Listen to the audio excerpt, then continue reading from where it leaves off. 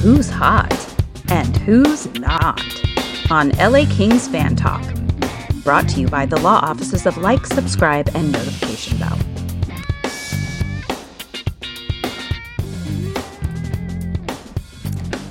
All right, boys.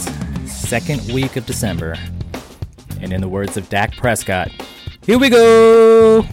Darren, who's hot? Take Kempe. He's got 6 points last 5 games. He's just been really consistent. And I don't think he's been he hasn't had any crazy 3-point, 4-point games, but point every game. He's got 1 goal, 5 assists in that stretch. I think that whole line is playing well, but I'll take Kempe.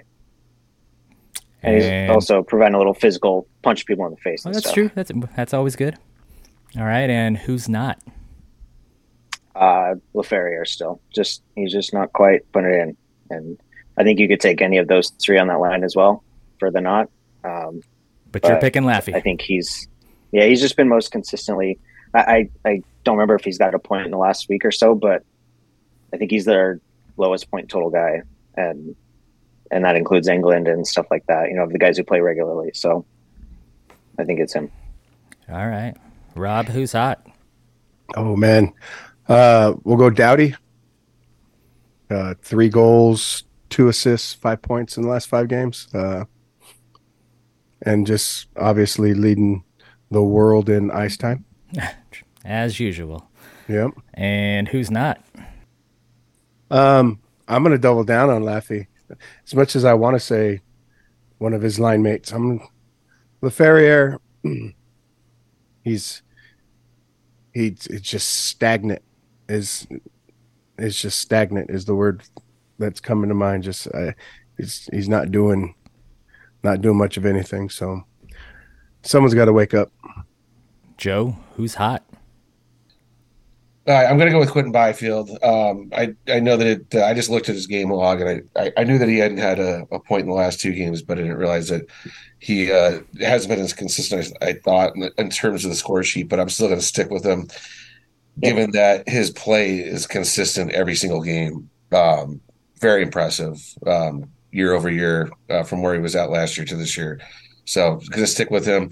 That entire line's hot. I mean, they're all contributing. So when one guy's not performing, and it shows in that apparently the last 2 games, the coaches on the opposition have been matching up against Kopitar's line, which I think prior to that has not been the case. At least that's going off what Nick Nixon or Jim Fox has said. So yeah, that's what I got on the hot side. And who's not? I'm going to go with the notorious PLD.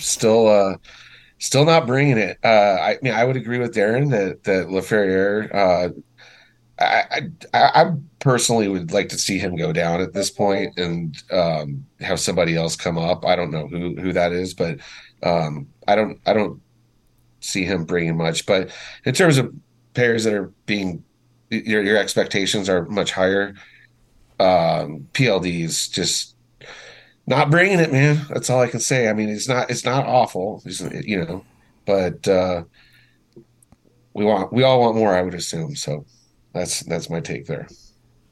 True. Rodney. Yeah. Who do you got hot? Who's hot? I'm going with the Kings penalty kill.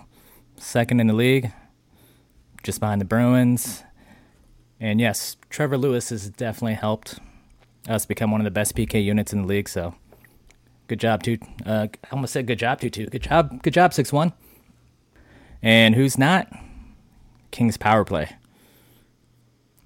With as good as our team is, and as many goals as we score, we should not be 15th in the league. It looks like it's a struggle for us to set up in the attacking zone. I think it's time to change up our power play units. And it's time for PLD to start contributing. Just a little honorable mention. Don't ever use a Dallas Cowboy intro ever again, Rod, please. Copy that. And Kempe's little feistiness kind of cost us a little bit. So, anyways. It did. Well, there you have it, Kings fans. Do you agree or no? Give us your thoughts and comment below. Until next time, go Kings, go! Kings.